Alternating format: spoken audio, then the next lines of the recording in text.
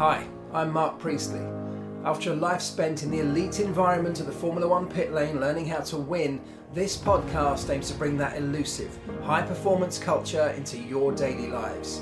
Today we're talking about leadership. Who are F1's big leaders, both past and present, and what can we learn from them?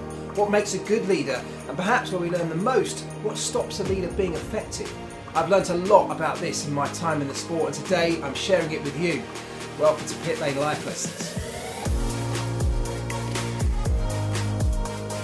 Talk about how Formula One teams are so successful. Tiny things, but you only find those tiny things when you look for them. Of course, there's only one winner in every Grand Prix, so for everybody else, you haven't won. So it could be deemed that's a failure. Hello everybody, welcome back to Pit Lane Life Lessons. Thank you so much again. I know I say it every week, but I genuinely mean it. Thank you for coming back and listening to another one. And also thank you for taking the time, those people that have sent me messages this week. I've had some amazing ones. I'll try and read one or two out at the very end of this podcast. But thank you, I appreciate everyone. I read everyone and I respond to every single one as well. So please do keep those coming. It genuinely means the world to me. Big thank you as ever to Omologato Watches, sponsor, partner on this journey for Pit Lane Life Lessons. They couldn't be a better fit. They posted an image this week on their social media channels, which is a beautiful image, which all of their pictures are. They do some great photographic work around the watches they sell. But this one was just a beautiful image of one of their watches in real close-up, almost macro level. And the caption just said, "Details matter." And for that very reason, that is why they are the perfect fit for this podcast, because of course details matter. It's one of the absolute core subjects that we talk about. So thank you to Omologato.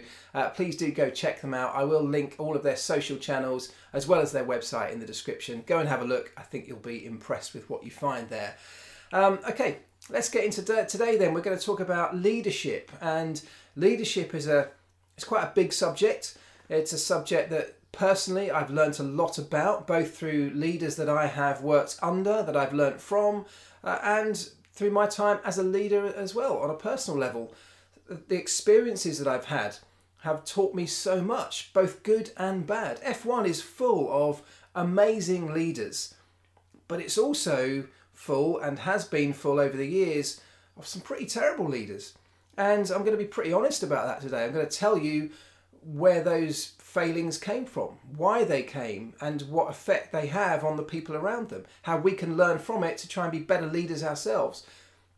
Also perhaps to learn from it to, even if we're not a leader in a leadership role in an organisation, or we think we're not in a leadership role in our life, I'm going to try and convince you today that you absolutely are. It doesn't have to say that you're a leader in your job title for you to display leadership qualities, and for that to benefit you and those people around you.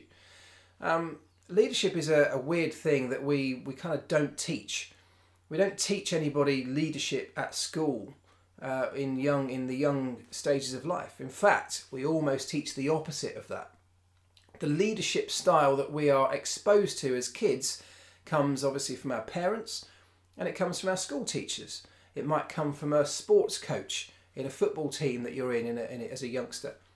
But if you think about those leadership roles and the lessons we were taught back then when we were all kids, and this is still happening now, by the way, these haven't really changed much over time, we were taught by those people in authority to do as I say, otherwise you will be in trouble. I want you to do this. If you don't do this, you will be punished. That was the way that our leaders, the people we looked up to, imparted their knowledge on us. It was a dictatorship. It was simply somebody telling us that if we don't follow those rules, if we don't do exactly what we're told, we will somehow be punished for that. It will have a negative impact on our lives. So if you expand that further, and those people that have come up through that system, with that being their only education around leadership, it is little wonder that when those people grow up and they start running businesses, or they start running families, or they start being a central part of someone else's business, that if they operate in that same way, they're never going to get the best out of their people. If you go into a company today and you run your organisation on the basis of, right, this is what I say, you do this, otherwise you're in trouble, you are not going to be getting the best out of your people. You are not maximising the potential of your business. In fact, far from it. In fact, what you're doing is squashing your business down into one or two people who might just be happy to follow those rules. But for everybody else, they're not getting the best out of the people. You're not maximising what you're capable of as an organisation, because your biggest asset, the people that work for you, are not inspired to do more. They're not inspired to go above and beyond. They're not inspired to give their all or to give their best. And if you're not getting the best out of your people, your company is absolutely not performing at the highest level that it can. So first of all, the education system has to change. We have to think differently about the way we teach people in life to become good leaders. And we can do that in a number of ways. If you go back to the schooling system, it's very easy. It's starting to happen, but it's very easy to start encouraging more leadership opportunities in the school setting, for example. You can put responsibility back onto children rather than just give them a task and say, this is what I want you to do, come back to me when you've done it. You can throw that open to the children, to the people, to the pupils, and say, right, I want you guys to come up with a solution to this particular challenge. I want you guys to lead this lesson, to discuss amongst yourselves, come up with a collective answer, and then put that forward to the group, to a wider group. Take responsibility for the direction that this particular lesson goes. Take responsibility for certain outcomes that might be at the end of a particular run of lessons or challenges or tasks. These are all things that are very simple that we don't do enough of, and yet could do so much more. We can share the responsibility around a group of youngsters, whether it's our own children or kids at school. We can take it in turns in leading a class, in leading a challenge. Not everybody wants to be a leader. Not everybody finds it easy to be a leader, but it's something that we can develop in people. Like anything else, we can teach it. And still we'll come out at the end of that process with some great leaders and some who are less comfortable at leading, more happy to sit back and take leadership rather than give it out. But at least if we've trained them for that, they still have some of those leadership qualities, even if not all. If I think to my Formula One time, particularly when I first got into the sport, I was at McLaren through the entire decade of the 2000s. I joined in 2000, I left the team in 2009. During that period, we went through, not just at McLaren, but through it as an industry and probably even just in the wider world, some huge changes about how we understood business culture, sports culture, team culture to have evolved. I've spoken many times in this podcast about how McLaren, in some degrees, really led that process of change as the ideas around cultural thinking were changing.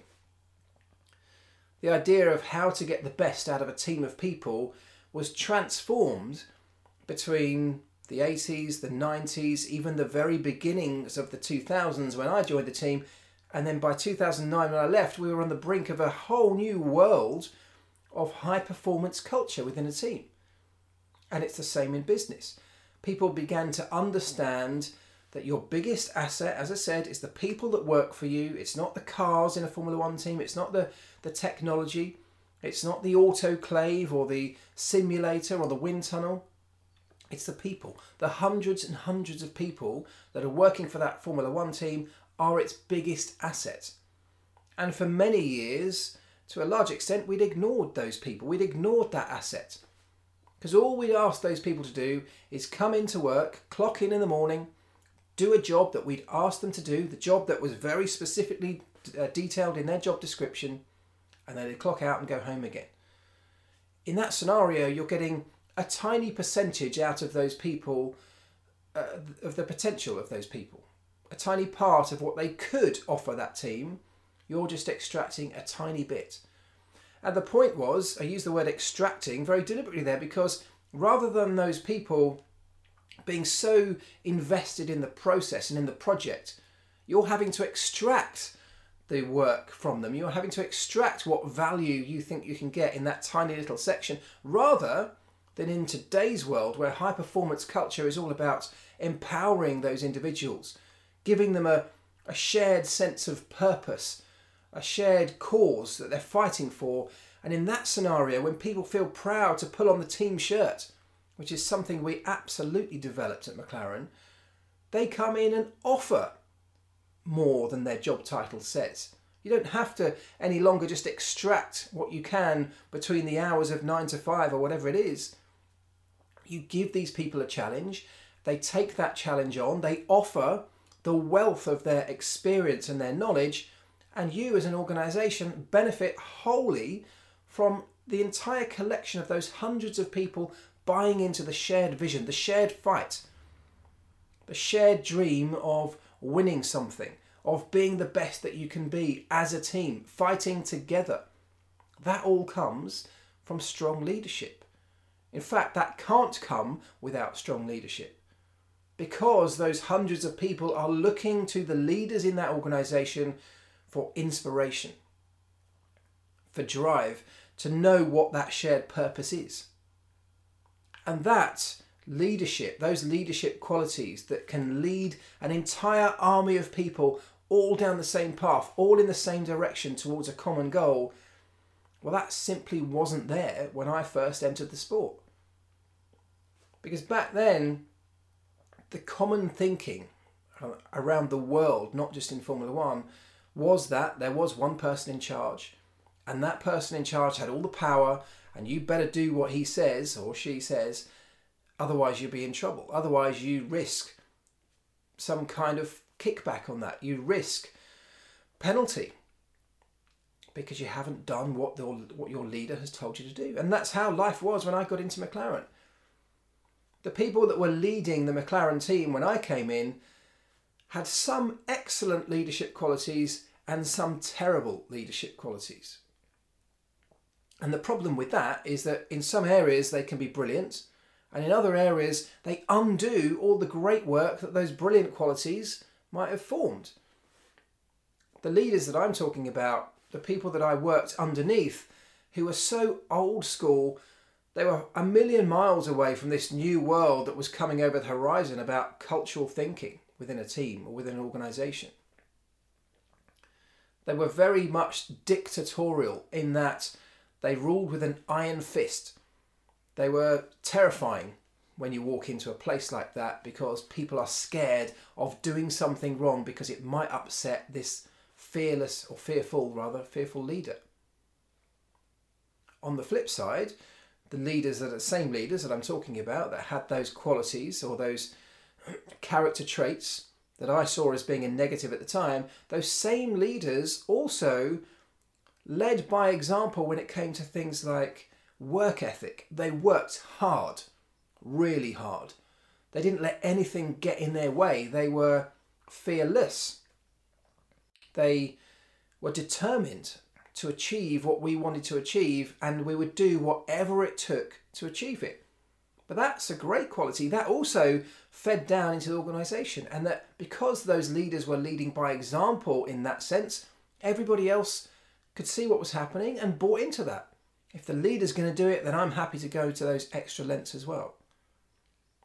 The problem with leadership is that the perfect leader probably doesn't exist, but the optimal situation to be in is to have a leader where you have all of those qualities.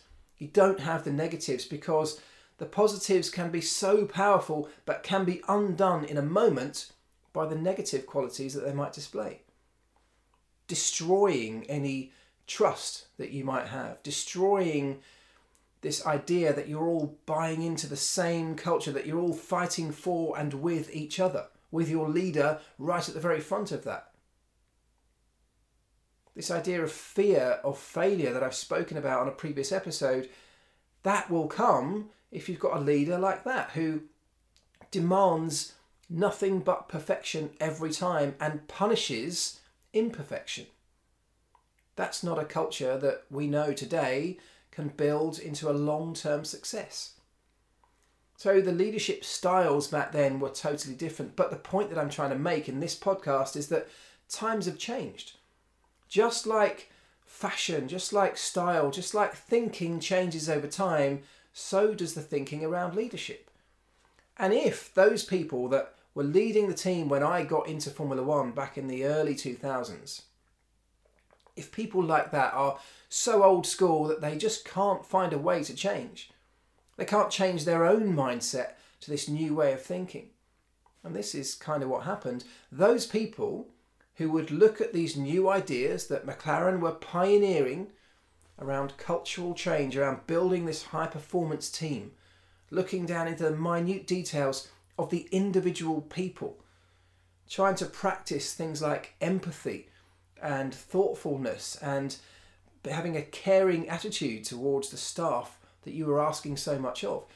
If those old school people looked at that and thought, well, this is absolute nonsense, this is being way too soft, we're a tough team, if we're going to win, we've got to be tougher than the opposition, because that's exactly the attitude they had. Of course we've got to be tough.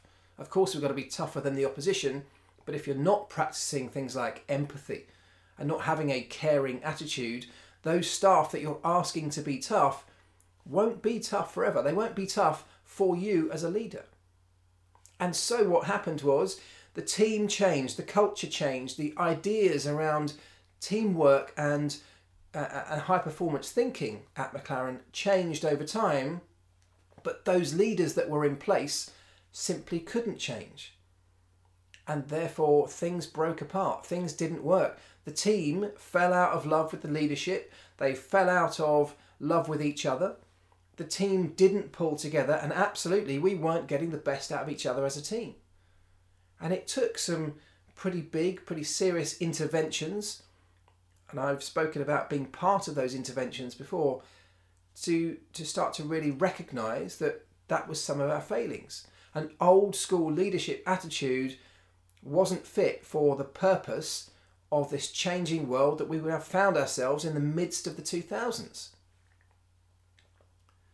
And all of that attitude, of course, comes back to the fact that we don't teach leadership. We don't teach people how to become good leaders. Formula One is absolutely guilty of this, particularly as time in days gone by. But I think the wider world is as guilty of this, if not more. In fact, I know from talking to organisations on many levels all around the planet that people in organisations get promoted into leadership roles more often than not because of length of service, because they've been there a long time, rather than because they've displayed excellent leadership qualities. And I can absolutely relate to that in Formula One terms, and I'm sure that many of you can relate to that too. The people that became leaders when I was in the sport, when I got into Formula One in the early 2000s, the people that were leading the team, the people I've just talked about, that couldn't manage to change their attitude. Those people had become leaders because they had moved up through the ranks within the team over many years. They'd been there a long time. Gradually, because they were good at their job, they got promoted. One of them had been, in fact, both of them had been mechanics back in the day. Because they've been good mechanics, they got promoted up to be maybe a number one mechanic. And then they got promoted to be a chief mechanic, and after that they get promoted up to be team manager. Not necessarily because they showed the leadership qualities that would make a great team manager, but because they had been good at their previous jobs. And this is one of the big problems in the world when it comes to leadership. We don't train for it. We train people. Let's take Formula One as an example, but you can relate this to any business around the world, or any industry rather, because this is such a frequent occurrence. We train people to be a race mechanic in Formula One. We come up through the ranks, as I did. You work your way up the motor racing ladder, and eventually you aspire to get into Formula One. You get there because you've been good at your job all the way up. You've been a great race mechanic in Formula 3 or in Formula 2. Because you've been a great race mechanic, you get the great references, you get promoted, you get moved on up through the ladder, cream rises to the top, and eventually you break into Formula One because you're a great race mechanic. And then once you're inside that Formula One team, you might get promoted from the test team, as I did, to the race team because I was a good race mechanic. And then after that, you start you move up to become a number one mechanic. You're in charge of the other mechanics, as I did. All of a sudden, you're in a leadership role. You're leading a team of people. And yet nothing on the way, all the way on that journey to get there, nothing has taught you to do that other than the people that you've worked underneath, which could have been good or bad.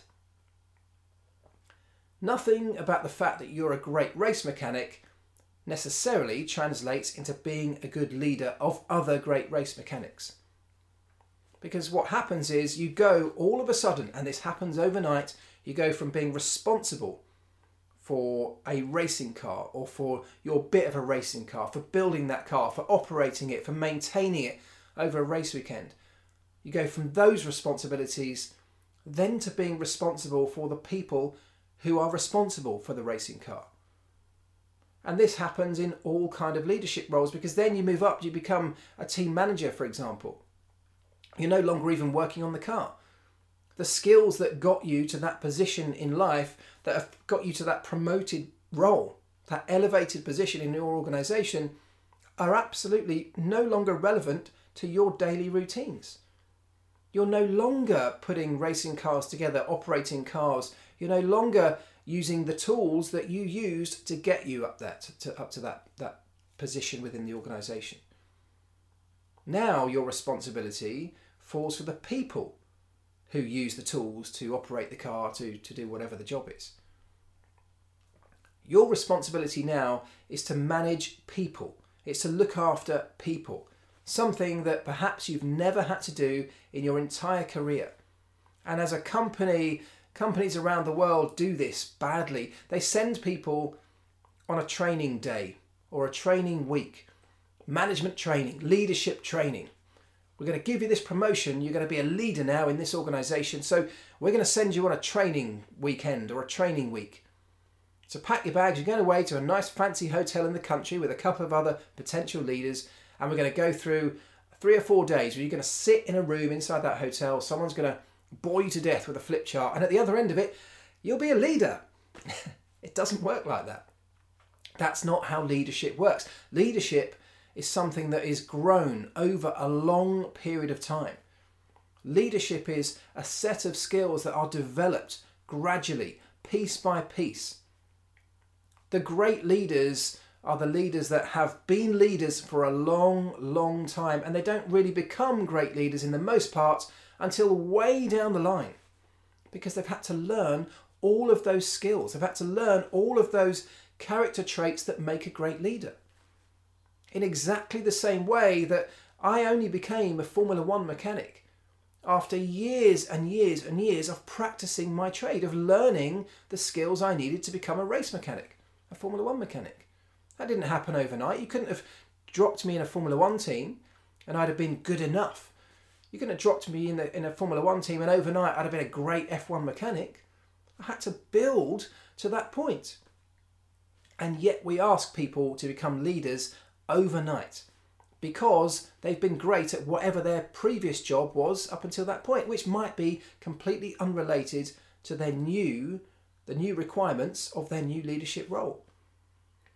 And the way we operate like this on such a global scale means that companies, organisations everywhere are populated with inferior leaders.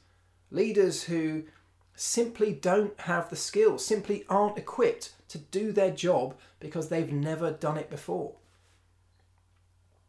And this is, like I said, with the thing going back to schools, about introducing elements of leadership training in the classroom.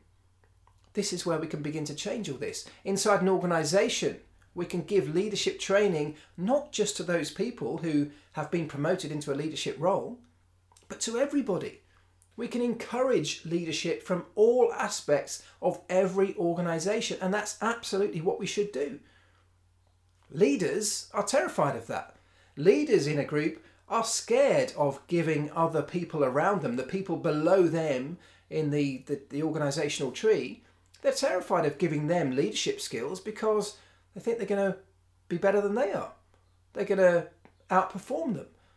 That maybe one day they'll take their job. Because those leaders don't necessarily have the self-confidence in their own abilities, in their own role, because they've never had training to get to that point. This is a long game. If you're in a Formula One team, the very short-term goals are to win the Grand Prix, to win a world championship. But they are short-term goals, because a Formula One team has to operate like any other business and have longer term goals, infinite goals that never end, which are to produce an organisation that can sustain success, an organisation that has a great high performance culture in it, where, as I said before, the people working for that organisation buy into the common goal, the shared cause that you're all fighting for. They 100% believe in that cause. They're willing to go above and beyond whatever it is their job title says that they should be doing each day, because they believe so much and they feel like they've got something to offer. They also feel that the company is willing to take what they're going to offer, even if it falls outside of their job description. That's how you build an infinitely successful structure. People in that type of organisation enjoy their job. They don't want to leave. They won't disappear to someone else just because they're offering a bit more money, because they will fight for the people around them. They will go to war in a perfectly structured organisation. They will go to war for the people who are around them. It's about building a team that's willing to fight for each other. And that all stems from the leadership. The leadership is key to that, both in terms of making it work. Not an easy challenge, but something that can only work if the leadership gets it right. 100% that will not work if the leadership is wrong. If the leadership's right, you might get to this infinite level of success. You might get to this shared dream, this culture within your organisation that can sustain success. You might. It's not easy. If it was easy, everyone would be doing it. But without that strong leadership, you can guarantee that you will not get there. Leadership is everything when in terms of bringing a team together and fighting for something together. Getting the best out of people is what leadership is all about. It's no longer about being good at your job. It's no longer about being good at the hands-on, the tools, the whatever it was that got you to that position. And in fact, what you have to do is be strong enough to let that go. You have to be strong enough to trust the people that are now doing the job that you maybe used to do, that you were good at doing. You have to trust those people that they can also do that job incredibly well. Your job is to enable those people to do their job, to give them the tools, the infrastructure, the support that they need to get the best out of them. When you were doing that job, what did you wish you had from your leaders that maybe you didn't get? Well, now is your opportunity to offer those services, those support networks. It's practicing things like empathy. It's giving support. It's not looking to steal the limelight when somebody does something well. This is also one of the toughest things about leadership, is that when you're doing the role that you've done all throughout your career, when I'm a race mechanic, for example, if my car goes through qualifying, gets pole position, or we win a race, the feeling's incredible because I'm central to that car doing well. I'm one of the key personnel that has enabled that car and driver to succeed that weekend. I'm leaping around the garage, overjoyed. The whole garage is coming over. They're patting me on the back with my colleagues. We're high-fiving each other. People are saying congratulations to me because I am central to the success that car has had. When I become a leader in that garage, I'm no longer claiming the accolades in the same way for that success. Of course, I'm a part of it. Of course, I've enabled those people to do their jobs properly. But I have to let go of that feeling, that central feeling of high-fiving and leaping around the garage, because that's no longer my role anymore. I'm empowering those people that are now in that role to do their job. I have to let go of taking the short-term accolades in favour of building something much more long-term. much more sustainable, at a higher level. The ego bit has to go. You have to let go of any egotistical feelings that you may have harboured from those earlier days. And that's not easy for everybody. It's a real challenge to get leadership right, but one of the keys to all of that working is building from the ground up within your organisation. Training people no matter what their role. Looking out for the key traits of leadership in every single employee. No matter who they are. Not just the employees that are on the right path or on the right employment ladder that would naturally lead to a leadership role. It doesn't matter. If somebody's a leader, they could be anywhere in your organisation. And if you don't tap into that, if you don't find those people, then your organisation is not as strong as it could be. Some of the best leaders that I have ever worked with actually haven't had the word leader in their job title. It hasn't been a specific trait in their job description. They have just emerged as great leaders. There are some amazing drivers that I could recognise as being brilliant leaders. A driver's job title doesn't actually say he's the leader of that team. He's not anybody's boss. But he's a character, a figure that people look up to for leadership. David Coulthard was an incredible leader, an amazing inspirational leader of the team around him. I can think of Lewis Hamilton. Lewis Hamilton also today an inspirational leader, but not so much when he first started. Lewis Hamilton was just a kid when he became a Formula One driver. All he had done to get there was be a brilliant driver. Overnight, he's transformed into an F1 driver. He has been given everything. He's got people around him telling him how amazing he is. He's got a huge amount of money coming in. He's driving now one of the best cars on the grid. He's up against Fernando Alonso on the other side of his own garage. His life changes overnight, where he goes from being simply a racing driver to having to be a brand ambassador, a public speaker, sometimes an actor for TV adverts and everything else. He's got to be a fashion model for clothing brands, and he's got to be a leader. Now, who knows if a Formula One driver in their first days has the capability or the traits to be a good leader. It's not something typically in the smaller categories you ever have to really employ to the same extent. When Lewis Hamilton stepped into Formula One, his leadership qualities in that first year in 2007 were, I'm going to say, non-existent. And I say that with a huge amount of respect for Lewis Hamilton.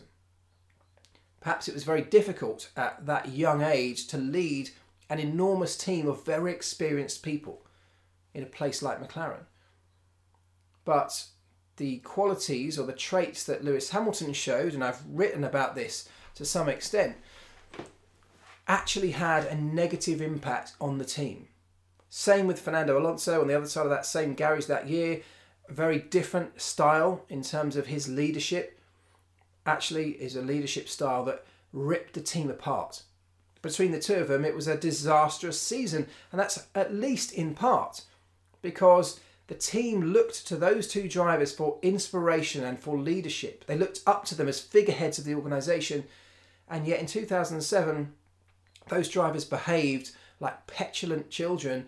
They fell out with each other to such a public extent that it ripped an enormous divide down the centre of our garage.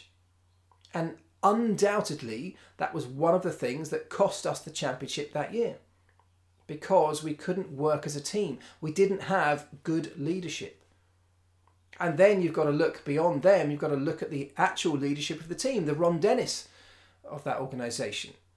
Now, Ron, I have a huge amount of respect for as a leader because Ron had so many great leadership qualities. Ron led by example when it came to his work ethic, his attention to detail, his laser focus on what we were trying to achieve.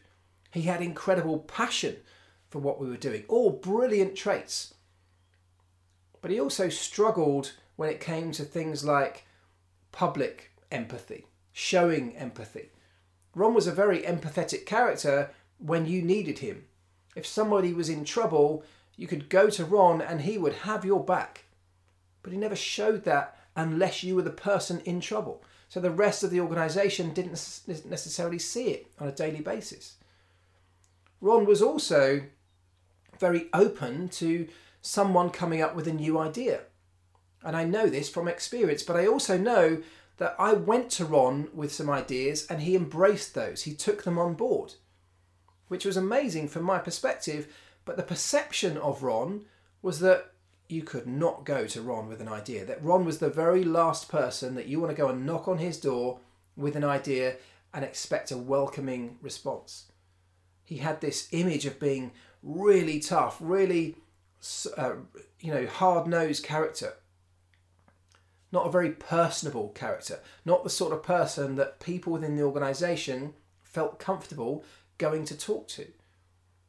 That's perhaps where Ron was let down in his leadership style. Perhaps that was just a little bit too old school.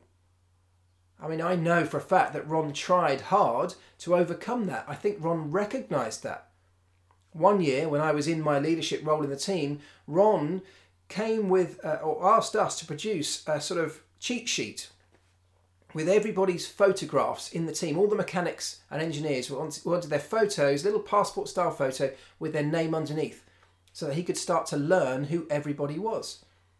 And when he came to us asking for that information, I thought, that's brilliant, that's amazing. What a great man to have recognised that's something he can improve on, and getting to know Ron and Ron getting to know us can only help. In truth, I don't think it went very much further than that. We produced these sheets for him. I don't think anybody beyond that day ever got the opportunity to have a proper conversation with Ron. There was never any small talk. There was never any chit chat around the garage. And I think the people in that organisation would have loved that. I was fortunate in my roles. I was able to talk to Ron on a professional level, but also occasionally on a personal level. But by far the majority of the hundreds and hundreds of people working there never ever got to see a side of Ron like that. That's where that leadership quality falls over a little bit, because people want to know who it is that's leading them. They want to know a little bit more about that person. They want to know that that leader knows you, knows me. If a leader comes along and says good morning, I want to know that they've got the time to stop and listen to me talk back to them. If they ask me how my day's going, I don't want them to say, how's your day going, and then rush off. I want them to say, how's my day going, and then stop and wait for the answer. To engage. You've asked a question, the very least you can do is wait for that answer. I don't think we ever got that from Ron. So he wasn't perfect. Nobody is perfect. But Ron was brilliant. But in 2007, I guess he let himself down as well, because we had this disastrous dynamic unfolding inside the garage where the two drivers were falling out and the whole team was falling apart. We needed strong leadership to steady that ship. And I'll give Ron, the credit he deserves. He tried his very best in that situation. The one thing he did do was turn the situation around when Spygate unfolded and we've been hit by this $100 million fine. Ron turned that into a slight on us as an organisation. He turned the organisation together to fight back against the world who was seemingly against us. This seemed like an unjust or unfair punishment, and for lots of reasons it was. But Ron galvanised the team around that, and so we became determined off the back of it together. We had a shared cause to fight for, and coming out of that period of time, we did fight together. It brought us together. It drew the entire organisation together with something, a common goal, with a common cause, a common fight. We were taking on the world because the world was having a go at us. The world was fighting against us, and we were going to defend ourselves. And the way we were going to do that was being the best we could be. And now, as 2007 played out, and particularly into 2008, of course, 2008 was where we delivered that championship for Lewis. A huge part of that was because we had re-galvanised our team. Fernando Alonso, of course, left. Lewis Hamilton stayed. We got a new driver on board. We reshaped the team. We reorganised the team. And we'd been through something traumatic together as a team. We used that to bond to each other. We used that as a motivating force to push forward and go that one step further in the following year, and it's exactly what happened.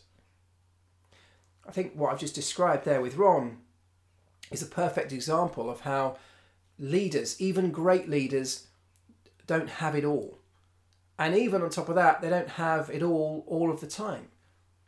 Leaders don't have to be leaders all of the time. Some people are not cut out to be leaders. Some people don't want to be leaders. Some people need other people to lead them. I'm sure my wife, Claire, won't mind me saying this. My wife is an incredible leader of people. I have sat in this house over the lockdown periods when everyone's been working at home, listening to her on conference calls during her working day, leading her team of people in the most brilliant and inspirational way. She practices empathy. She looks after those people. She's thoughtful. She's there for them. She's not there to take credit for anything that's been successful. She gives that credit to the people in her team. She teaches them. She takes time out of her day to teach them how to do the things that she needs them to do, rather than just saying, I want you to do it like this. She tells them what she needs, and then she guides them to figure it out herself. And I've sat there and I've been in awe of the way she's led people. But Claire is also the sort of person that could never run a company. She'd openly admit that, because she needs leadership herself from that perspective. She's a brilliant leader of people, but she's not a brilliant leader of an organisation. She needs somebody to tell her what they want her to do, and then she'll go and figure out a way of doing it. So she's a great leader in some aspects, but perhaps not in others. And I think that is exactly what everybody is.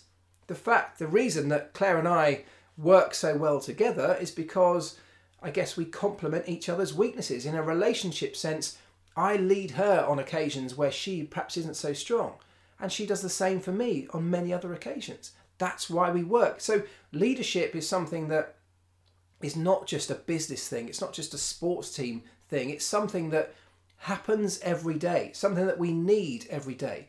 Whether we recognise it or not, we're always looking for leadership. And it might just be from the people around us. Our children are looking for leadership from us. There's a fine balance as a parent to telling your kids what to do and telling them what you need to happen, and let them figure out how to do it. That helps to encourage leadership. Give them the responsibility on occasions and let them figure it out. Let them fail. Because from those failures, of course, they will learn how to do it better next time. Leadership can start right from day one, at home, at school. Certainly we can do better in terms of our organisations. When I think of the best leaders in Formula One, I've mentioned a few: David Coulthard, Lewis Hamilton. Kimi Räikkönen was an incredible leader in some aspects and a terrible leader in others. I would never ask Kimi Räikkönen to lead a team of people specifically, but the way he led by example in the car, the way he conducted his work at the racetrack was inspirational. That's exactly what a leader needs to be. Our little crew of people would have done anything for Kimi, and I know for a fact that back then he would have done anything for us too. That's how you build a great team. Because he was such an inspirational character, because there was never any doubt that he wouldn't give 100%. He would give everything if we delivered him a car, because we knew that we also 100% gave it all when we were putting that car together, when we were making it go as quickly as possible. It was reciprocated. Leading by example is one of the strongest character traits that we can all have.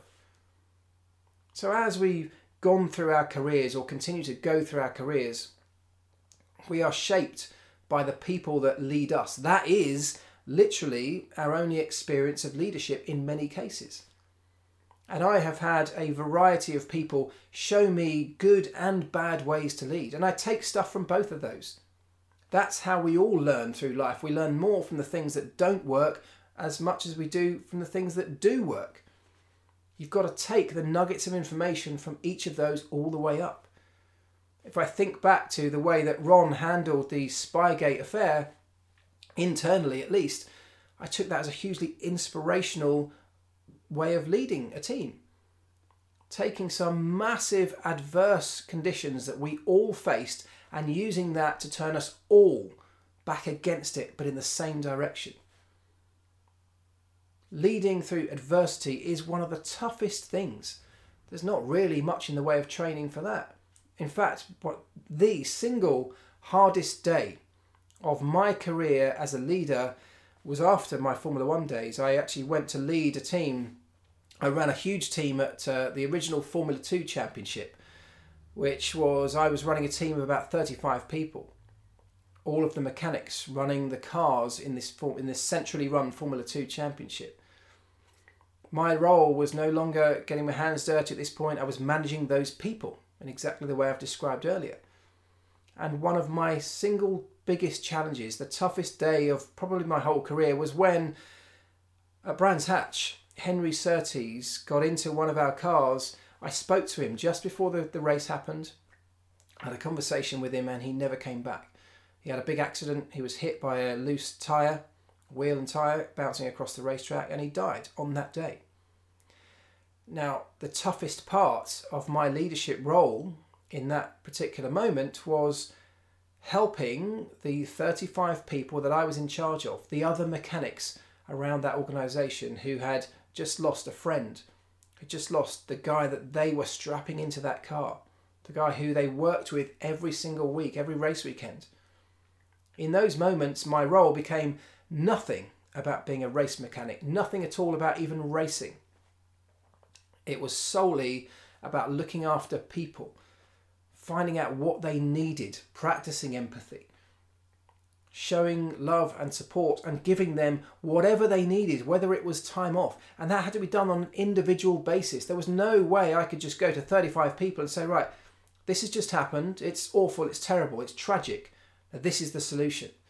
I had to go to every one of those 35 people and find out what the solution might be for them, to ease the pain, to get them through this incredibly tough period of time. But at the same time, I had nobody doing that for me.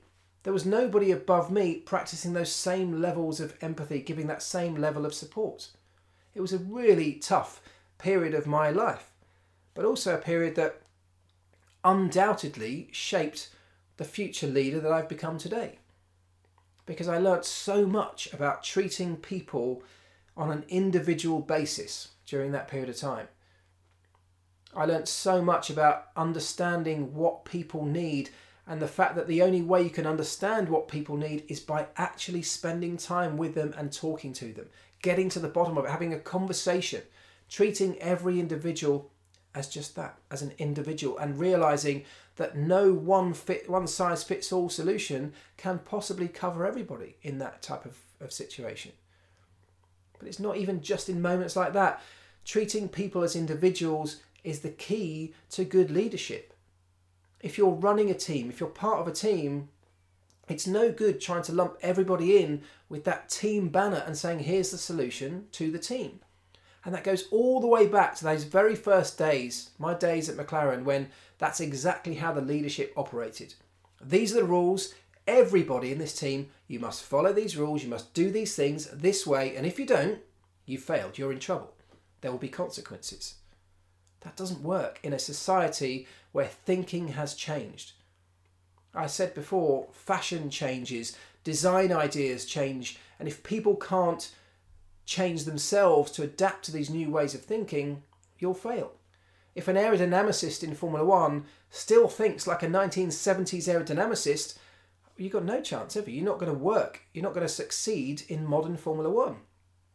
Because we've learnt so much more about aerodynamics. We understand so much more detail about how the air flows around a car and how we can manipulate it using wings and winglets and floors and diffusers to generate downforce and make the car go faster around a racetrack. Back in the 70s, we didn't have half of that level of understanding, and it's absolutely no different when it comes to thinking about team culture and leadership. Times have moved on. Understanding of what we need to get from people, how we get the best out of people, has changed because there's been a huge amount of research and study gone into it. It would be foolish to ignore all of that. And those people who still think like a 1970s aerodynamicist, or those people who still think like a team manager from the early 2000s, they no longer have a place in modern thinking. They will not succeed because now we're operating in a very different way, where this team that's built of individuals and an organisation that recognises that every one of those individuals has individual strengths and weaknesses and needs different things to get the best out of them. That is how you form great leadership, and that is how you form a great organisation.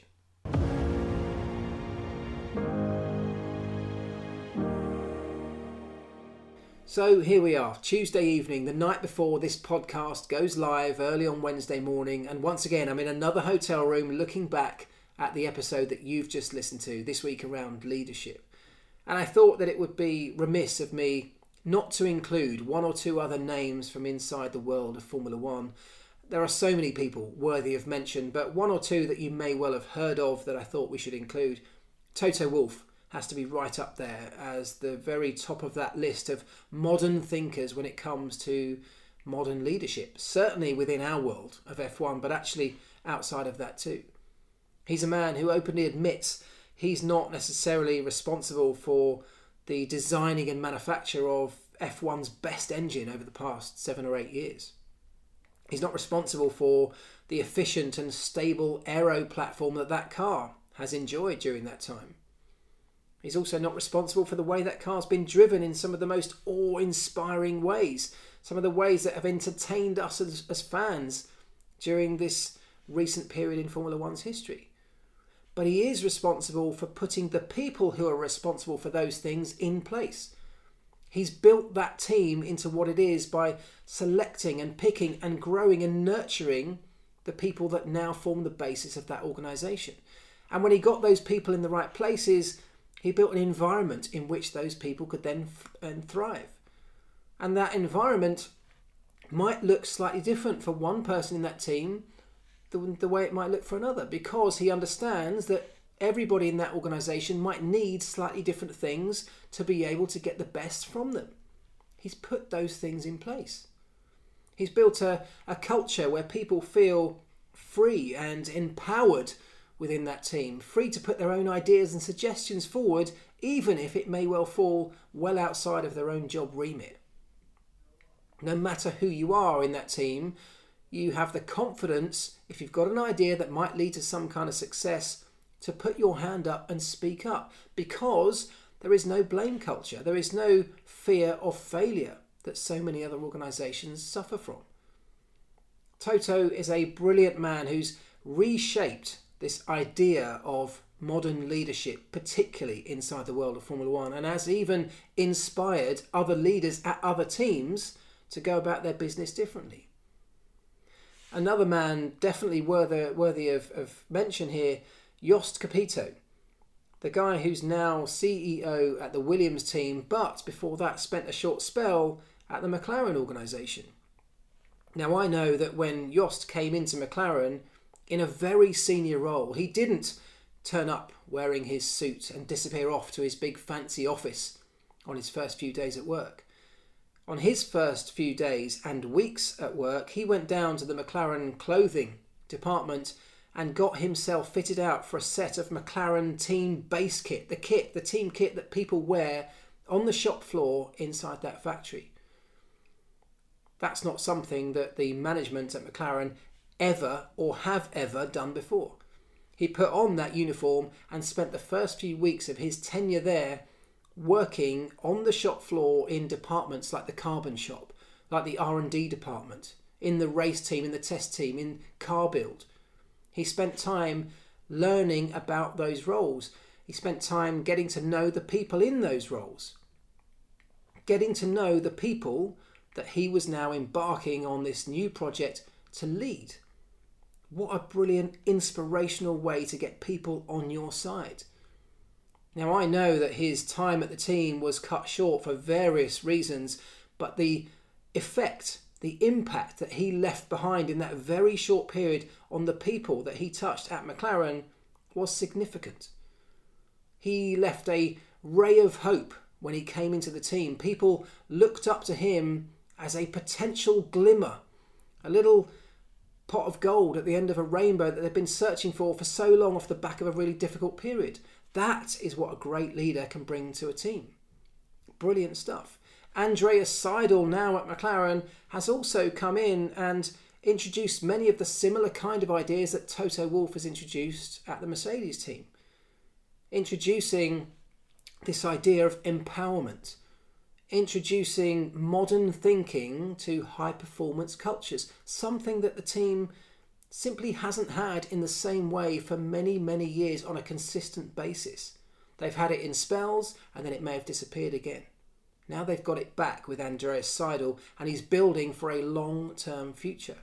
His goals are much longer term than the team has had in previous eras, where a short-term success might keep shareholders happy, might keep management happy.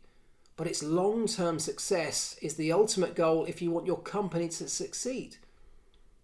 These infinite goals that I talked about earlier on, where building an organisation, building an environment that can sustain success has to be the ultimate achievement.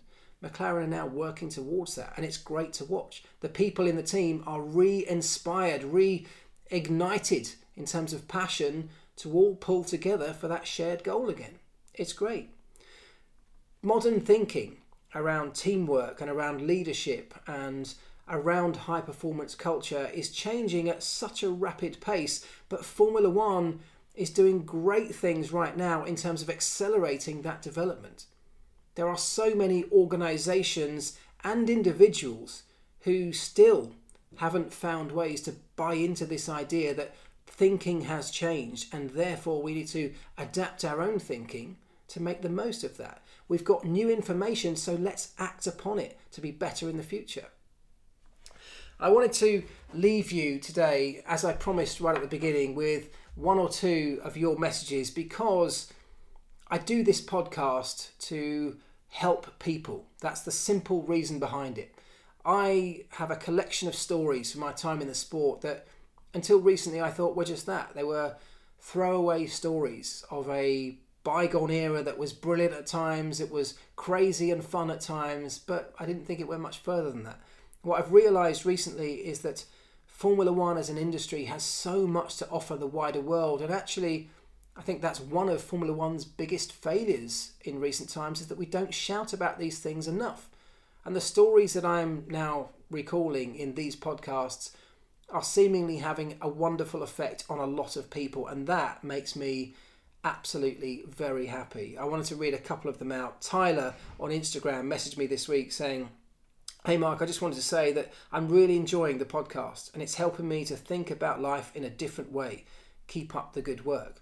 What a lovely, lovely message. I got this one from Bernardo, who says, "Hi Mark, I work in a family business that sells luxury watches and jewellery in Portugal. I've listened to every podcast and have shared it with many colleagues and superiors in the company. I've used many of the teachings for my personal life and prepared to return to work when the isolation is over. Thank you very much for all of these teachings." Well, thank you, Bernardo, for taking the time to write a wonderful message like that. I really, really appreciate it. And Roger says, "I love the references to being flexible in your relationships." This is off the back of last week's episode. And the story about the McLaren fuel nozzle trick was absolutely brilliant. Lots of you saying you liked that little story about the McLaren refueling nozzle from pit stops.